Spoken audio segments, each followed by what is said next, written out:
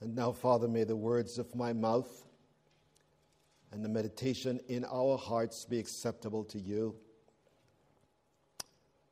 Give us a sense of the significance of this text and the text to follow, so that we will understand the three stages of Christ's kingship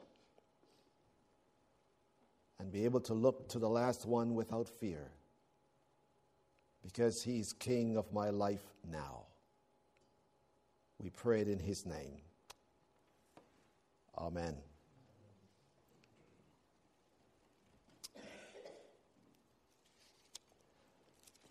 Psalm 2 is known as a messianic psalm. By messianic, it means that it is looking forward to the coming of Christ. Thousands of years before the event, it spoke about the event to take place. Over 2,000 years have passed since the event we are celebrating today, when it took place. And you will forgive me for I keep, it goes over in our minds again. As Lois and I walked down that steep years ago, we tried to place in our minds what it must have been like that day when Christ rode into Jerusalem. It's a fact. It is known. It is accepted that it's something that literally took place, and we were able to walk that road. Many would say we should forget this. Why don't we get over it? After all, how could anything that happened 2,000 years ago plus have any significance to our lives today? Palm Sunday is the center of human history, as we shall see this morning. The reason for its relevance will be made clear as we look at the three stages of Christ's kingship. Psalm 2 begins by telling us that long before Christ even came upon the scene in Jerusalem, this whole event was planned in the mind of God. Look, if you please, at what we see in verses 1 and 2 of Psalm 2. We see kings, and how we hate that word, because as far as we know, all the kings of the earth have been people that we like to despise. Kings do not have a good reputation in our world. So to think of Jesus as a king, we have to wipe our minds clear and clean to understand, because if you look at the kings in Psalm 2, they are ganging up, if you please, to get rid of the king. You remember King Herod? When he found out that there was a king was born in Bethlehem, he was jealous and thought he has to get rid of him. And you know the thing that he did. But we want to look this morning to look at the first stage of Christ's kingship and how this relates to Palm Sunday and then to the consummation of his kingship. Let's look at the prophecy.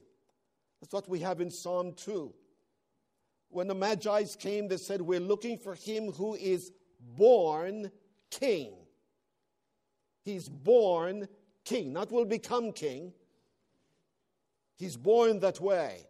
And the word born means to have a history, to go beyond. He came in that way. And we were singing about Jesus being veiled.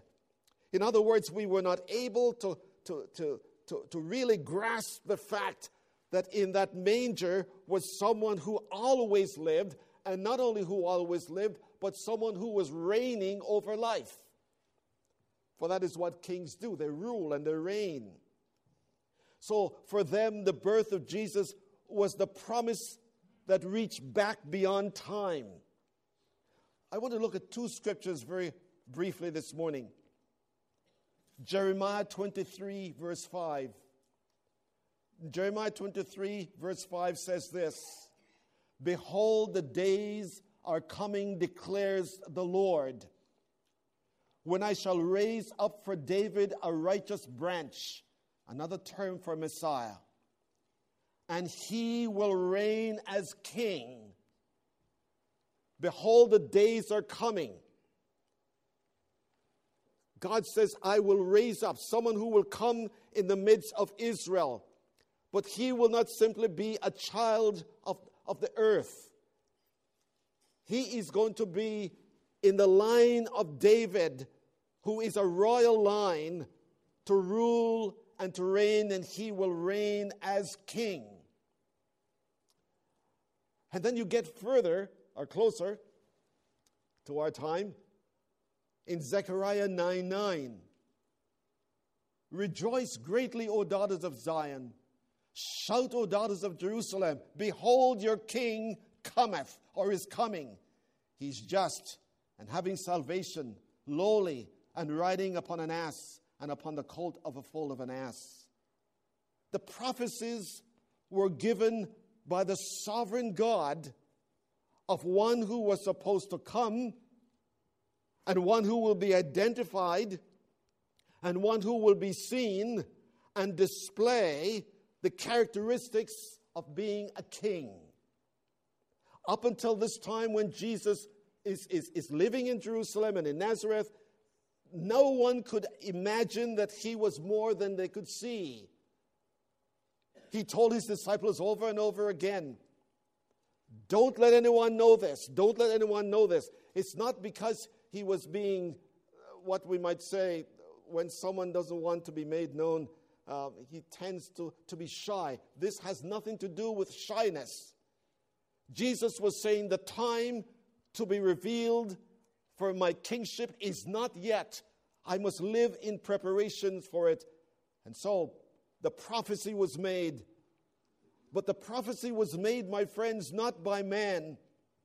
There are some who believe that Jesus became the Son of God when he came to earth. No, he was always the Son of God, and that was understood by the Jews to be equal with God.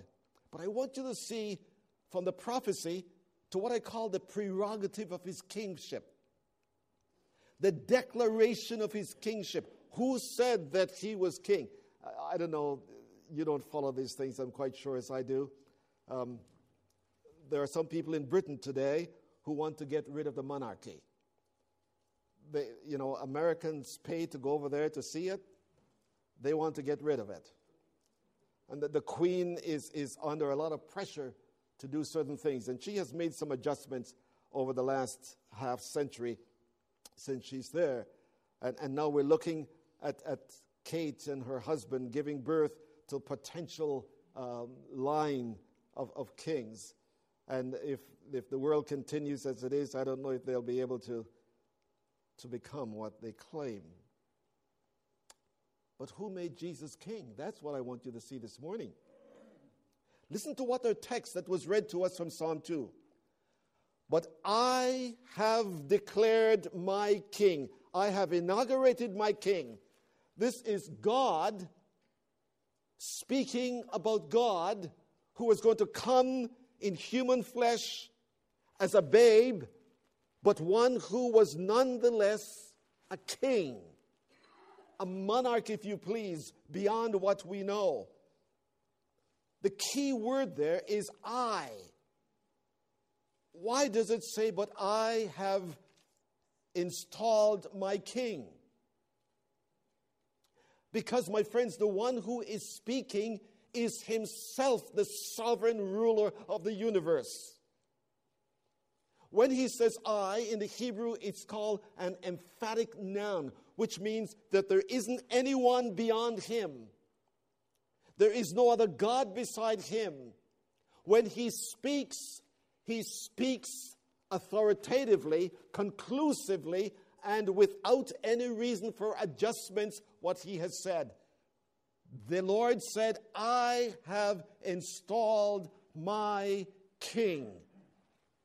The kingship of Jesus has to do with the design of heaven, has to do with the plan of heaven, has to do, my friends, not with angels, For no angel is equal to Jesus Christ.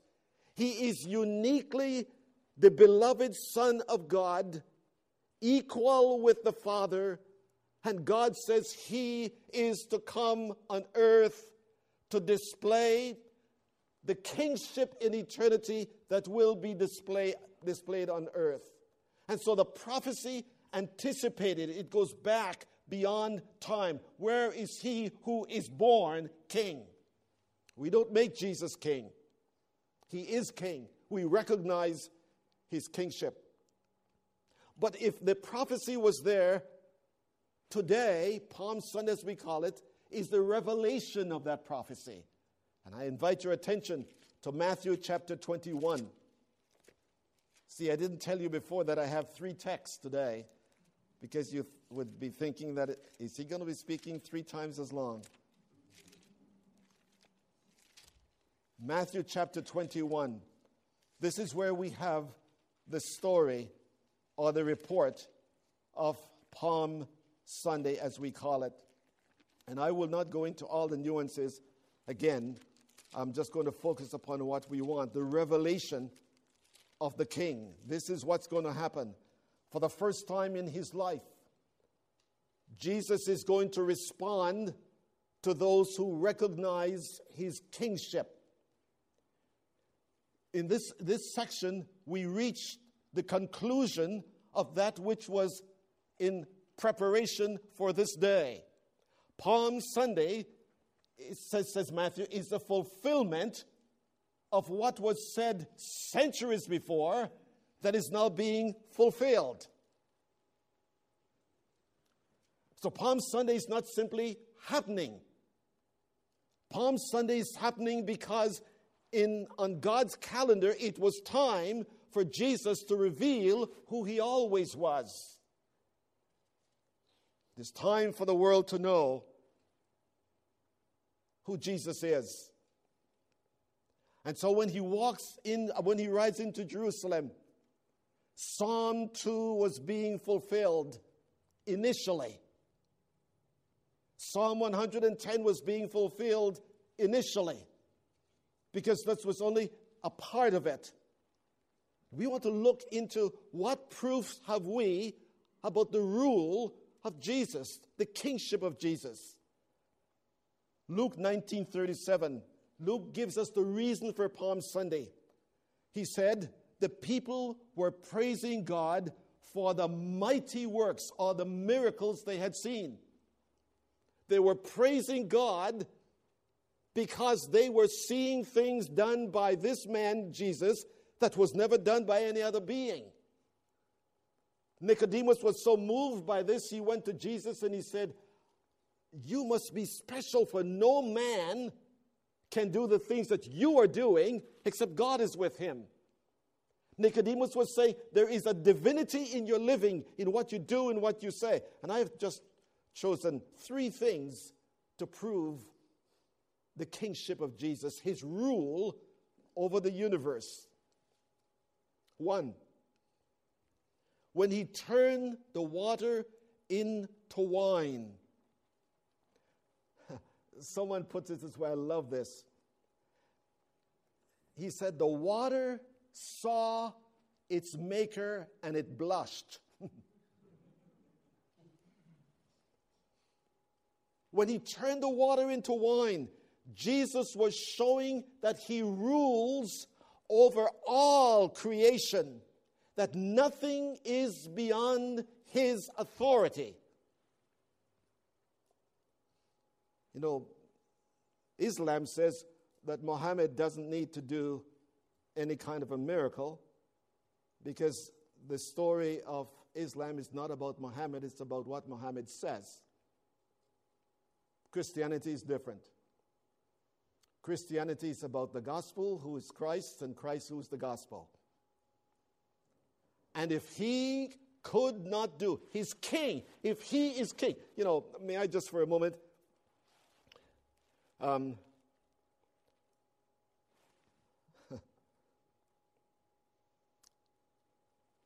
the queen has the name. She has the position, but the queen has no authority at all. The queen is controlled by the Prime Minister of Britain. And when she reads the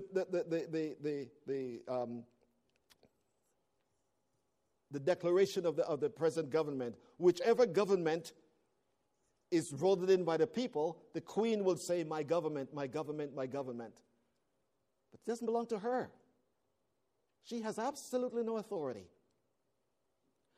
Jesus comes in as king in our world. And he can take what we take for granted, water. And he can make that water to become something it never was, but was capable of becoming because of Christ when he speaks to it. He rules over creation. He has authority. He has power. He can speak. Did you notice the song we were singing? The hands that flung creation into existence are the hands that are nailed with nails. Secondly, he rules over the weather. Creation, storms. In Mark chapter 4, Jesus is coming to the disciples. They're in the midst of a storm. And Jesus speaks to the storm and he says, peace, be still. And the disciples were beside themselves. Who is this man? They were walking with him and seeing some of the things that he did, and yet they did not grasp the fact that the one with whom they were walking was the ruler of creation, the king of the earth, who sets the whole thing in motion. So he could speak to the storms. And if we want to apply that to our lives, Jesus can speak to the storms of our lives. He can tell the storm in your life and mine, peace, be still, and he does that through his word. Thirdly, he rules over man's greatest enemy, death. Death. The raising of Lazarus. Lois and I were reading this the other night from John 11. And this religious woman named Martha, when Jesus said, remove this stone, I love the King James translation. He said, Lord, by now he stinketh. He stinketh. And here is something. You know, friends, think of those 150 lives that were snuffed out a few days ago. They can't find some of the bodies. The bodies are scattered all over that valley. In a day, Jesus Christ will come and bring every part of those bodies together again. Because he rules over death. Death has no power over him. And he's going to use death to destroy death. The character of Jesus shows that he rules over sin.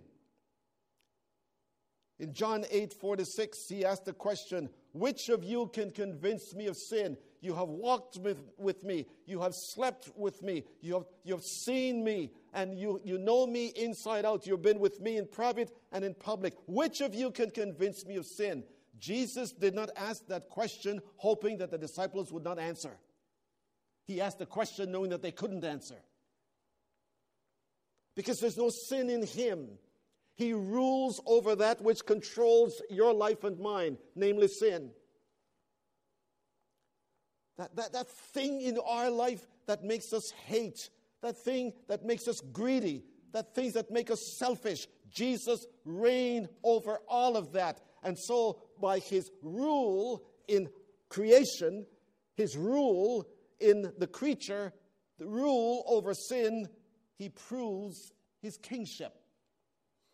Because king is not living in a palace in Buckingham Palace in London. Lift up your eyes, O ye gates,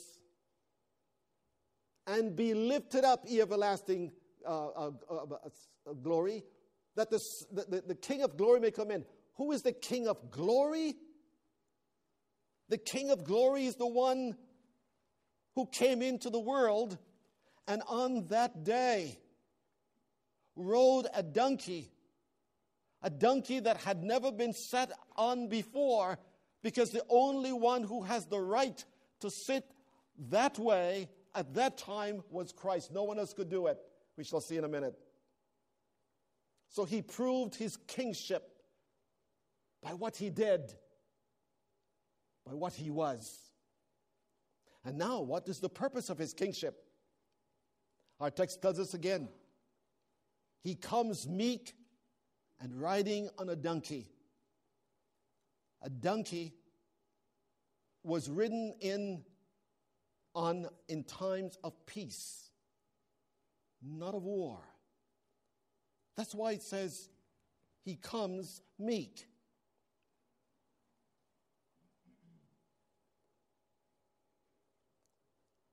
I thought of that for 2 days. Imagine if Jesus were to have come now. Just think of all NBC, CBS, CNN. They'll all be there with the cameras clicking and clicking and clicking. And then when something else happened in the world, they just forget that and go to something else. You can't ignore Jesus. See, because when Jesus came, it was not only for Israel, it was for he's the glory in the whole world. He's the king of all the earth. And that name is taken by others in different parts of the world. When they hear about that name, they bow the knees. Jesus is not rejecting his claim as royalty at this time. He did before, but this is the hour, this is the time. So the prophecy brings us into the revelation. And you and I, my friends, at this time, we're living in this atmosphere of Palm Sunday. You see, Palm Sunday, my friends, is the time when we still have the opportunity to be saved. Palm Sunday is when the King of Peace comes to bring peace to us. He comes into our lives as he rode that beast. And he comes to take control and to give to you and to me the peace with God we never had or could never have apart from him. Palm Sunday is the period of time in which the gospel is shared. People knowing that peace on earth comes because the Son of God has made peace by the blood of his cross. See, that's how relevant Palm Sunday is. You and I were not there for the prophecy. It was made before we were born, but we are here right now in the period of Palm Sunday. St. Paul, I think, had this in mind when he said, "Behold, now is the acceptable time. Behold, today is the day of salvation." Because, my friends, there will come a time when Jesus is going to change horses. I don't know when that time is. But the time of the donkey is the time of peace. It's a time of opportunity for you and for me to prepare to escape the time when he rides the white horse. It's a different time altogether. The purpose of his kingship was to give you and me an opportunity to come into a relationship with God that will make a difference not only for our lives now, but for our lives then.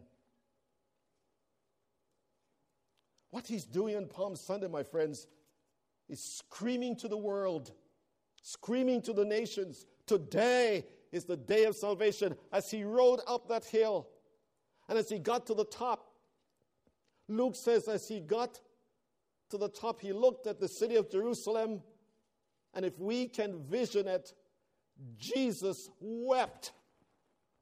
And he wept because he said, "Oh, Jerusalem, Jerusalem, if you only knew that this time was designed for your peace and you are rejecting it." And Jesus wept over that. I wonder if he's weeping over us this morning. Just think of this God-rejecting world in which you and I are living. Not that you are doing it. Like I said this morning, I looked at about 3 or 4 religious programs, and not one of them had anything to do with with Palm Sunday. Not one of them. And my friends, Palm Sunday is God still reaching out to the world. Palm Sunday is where God wants you to know in whom you should put your trust for your eternity, for your destiny. That's why Jesus did not hold back at that point. He wanted you to know that he's the way, the truth, and the life, and no man comes to the Father but by him. That's what Palm Sunday is about.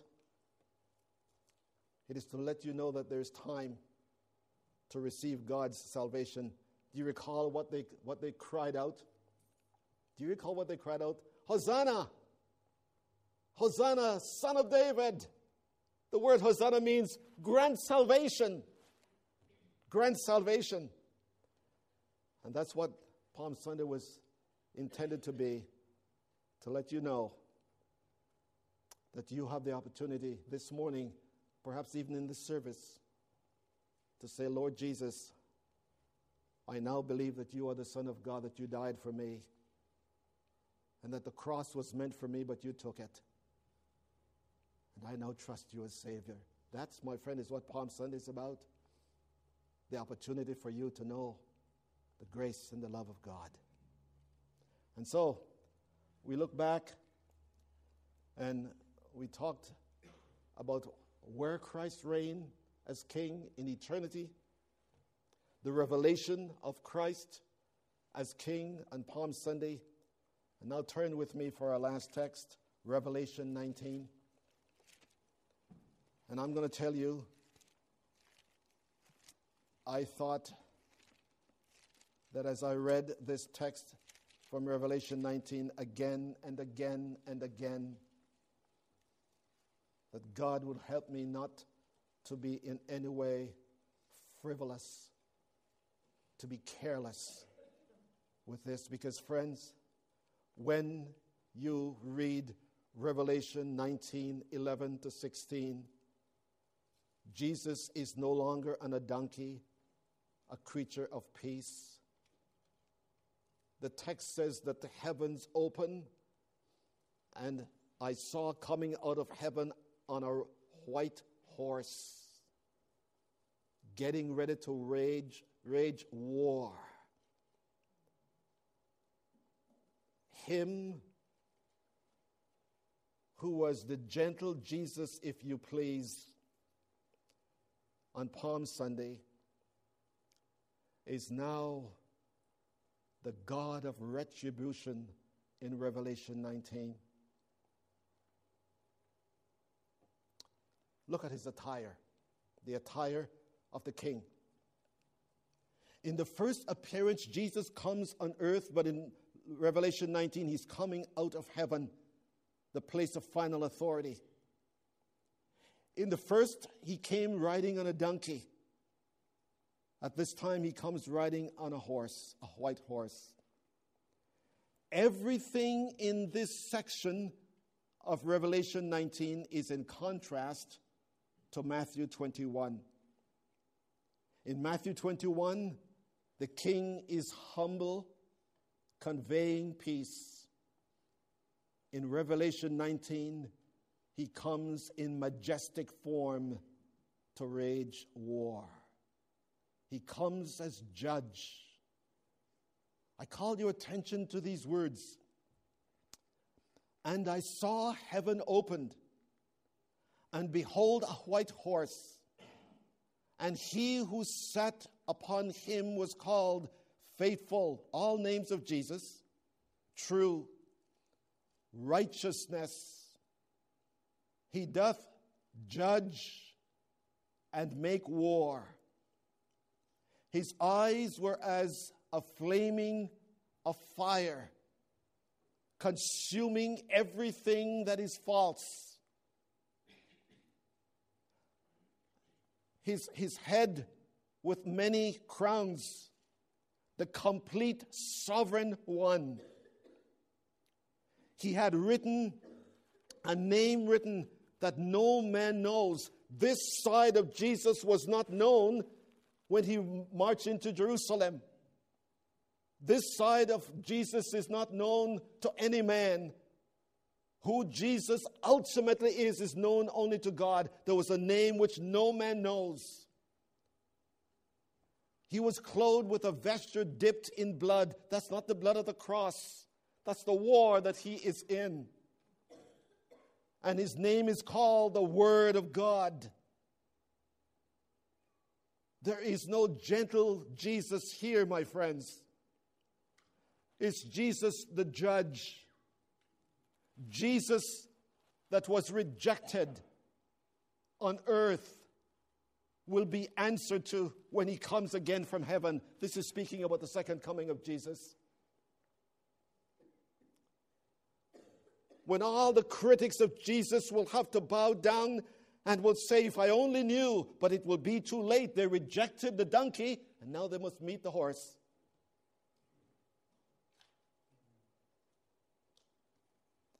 Look at the way he's dressed. Several years ago when we were in Germany, we went into the place where Martin Luther did his thing with the Pope. And as I was standing in that massive building, a huge thing, the columns in there just out of this world, I stood there and I tried to picture in my mind what it must have been like when Luther stood before all those dignitaries dressed in their phylacteries and he had to answer them. My friends, there is something more stupendous than that. The day when the king comes dressed in his attire to make world, there will be no place. Listen to Psalm 2. It says this. I love this. The kings of the earth, all the powers, all the atomic powers, all the intellectual powers get together to see how they could overthrow the king. The king which God has set up. And guess what Psalm 2:4 says?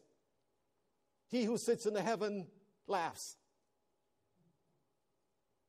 God is not intimidated by the behavior of man. Did you know, by the way, and I don't say this for effect, but do you know that I don't know when it's going to happen, but I am told that Evander Holyfield will be getting into the ring, or when I put it the other way, Mitt Romney is going to be getting into the ring with Evander Holyfield. Which do you think is more intimidated? I'm sure it's not Holyfield. I could just imagine him standing there like this. And what? Now, this is for charity. I understand it's a true thing. But I thought it's a very interesting thing. When God laughs, what is he doing? He's laughing at the arrogance of man. He's laughing at the stupidity of man who believes that they can look at the universe and say, it just happened. Who believes that Jesus Christ could have walked the streets of Jerusalem and Bethlehem and say, he's just a myth. In that day when he comes in his attire, men who rejected Jesus Christ will see him, and the scripture says they will say, ask the mountains to fall on them. It's not a pretty scene, friends. When the king comes again, he will not come to make peace. He will come with those who have been raptured, who are invited to the marriage feast, and they will be with him, but he is the one to whom the rest of the world will have to answer. There are two fellows in this generation, this time, that I have to ask God to help me to love them again and again and again. I really do. I have Richard Dawkins. The stupidity of this brilliant man is beyond reason. But the other one is a fellow by the name of Bill Maher, whatever his name is. He's the most grotesque talk show individual. His hate for God and religion is beyond anything. And I thought of that when I was doing this, and I thought of when the king comes and he wage war, Bill Maher will have to say, I made a mistake. But it'll be too late. It'll be too late. Because the king will not come again to try and make peace with Mr. Maher or with Richard Dawkins. He will come to declare, I am what I have always been. Look at his authority. In Psalm 2, the kings of the earth conspire to overthrow God's anointed. He who sits in the heaven laughs. And when the king comes again, this is what is going to happen. He will say that all the kings of the world, all the kingdoms of the world cannot begin to make a dent into his authority as the King of Kings and the Lord of Lords. Not one of them will be able to take one bit. Just as Mitt Romney could never intimidate Holyfield, no king of the earth can intimidate the King of Kings and the Lord of Lords. No king. This is what we have here. His authority. He looks so gentle and meek and mild on Palm Sunday. But oh, dear friends of mine in here this morning, if you have never trusted Jesus Christ, let me suggest to you that whether you are dead then, now, or alive, when Christ comes in this way, you will have to answer to him that he is whom he claimed to be. What is the relevance of Palm Sunday? It is that we are in the period of the king's donkey, so that we might get prepared for the period of the king's white horse. The donkey, he's riding in peace to come and offer us salvation. The white horse, he comes as judge to say the world does not continue in its unbelief forever and ever. On the white horse, it will be too late. But please listen. To those who responded to him in the period of the donkey, they are invited to the marriage feast. They are going to watch the king's victory. They are going to celebrate not as Palm Sunday, but listen to how they'll celebrate. On his thigh and on his diadem, there is written, King of Kings and Lord of Lords. Wherever those kings might be found, kings who have died centuries ago, kings who are alive today, when those kings refuse Palm Sunday, they will have to respond to when the heavens open. Because when the heavens open, Jesus will declare his sovereign rule over all the universe. The opportunity is given to you today. Today is the day of salvation. Now is the accepted time.